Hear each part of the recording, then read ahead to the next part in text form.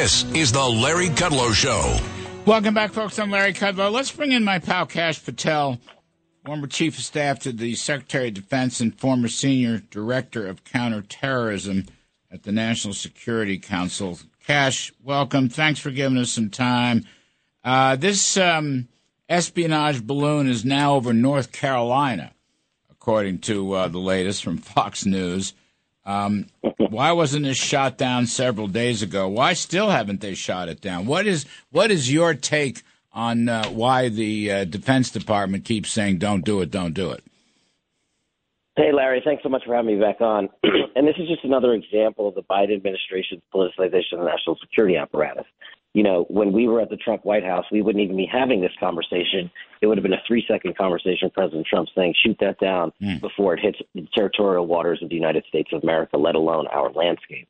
My problem with this is that the DOD is making decisions based on what the headlines and policies would look like in a political election cycle rather than from a national security defense standpoint. Make no mistake, the CCP, their number one enemy is the United States of America and vice versa when it comes to so many factors, not just national security. Putting up a balloon like this is of monumental concern because it's an intelligence collection apparatus, period. That's what it's doing. It's mining for data and information about American land and American people and American infrastructure. And what's worse is it could be what we call a feint in military parlance, which is the CCP would probably just float a balloon so that the world stares at this big red balloon in the sky while they conduct a cyber intrusion of our infrastructure, which they've done things like that in the past before. So right now they are winning on both fronts, the propaganda front and the intrusion into our American national security front. I mean, we really hit, it's funny. I understand diplomatic language. I understand we pulled Blinken from going over there, blah, blah, blah. But we really haven't pasted them. We haven't really blasted them. We haven't had a full scale. I mean, Biden, I don't know, has Biden actually said anything about this publicly? He has made no comments about it publicly. Right. And I've been tracking this feverishly. And you're right. Right. Even from just an economic standpoint, he could have done something. You're the expert there.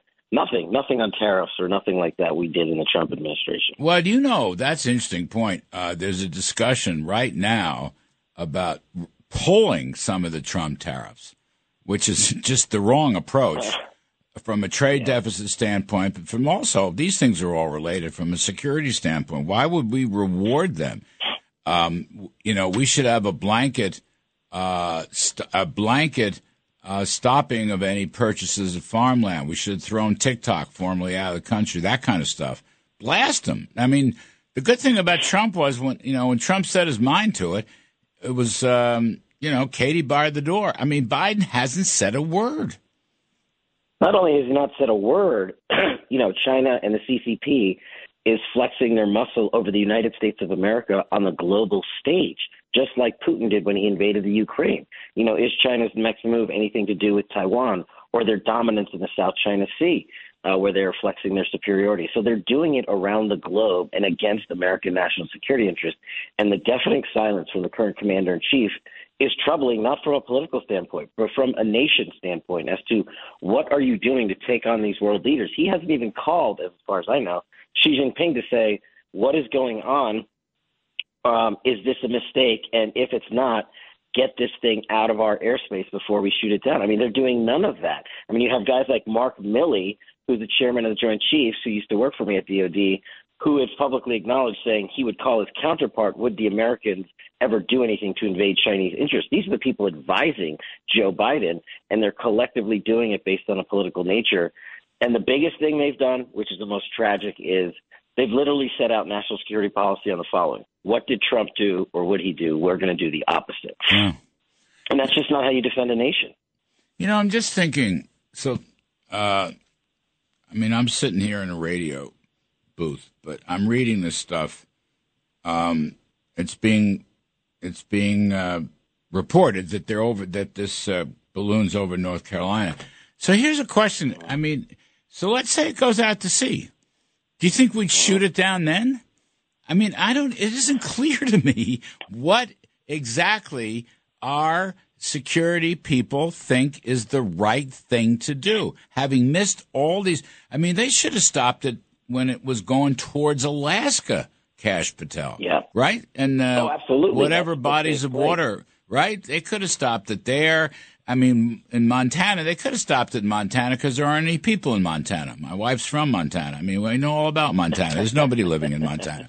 And now it's over North Carolina, and it's probably going to go out to sea in the Atlantic. I don't know. Are they going to take it down there or what? Well, there's no direction. I mean, you know what we would have done? We would have taken it out over the Aleutian Islands when it hit the territorial waters of the United States of America. But here's the other point. If they don't take it down, which looks like they won't, we will lose a valuable intelligence collection opportunity ourselves because we could then gain insight into who made this, how they made it, what capabilities. Are they the SIGINT platform? What type of intelligence are they collecting? We could gain a lot of information, but I'm sure based on Joe Biden's inaction here, he's going to let the thing float all the way back to mainland China.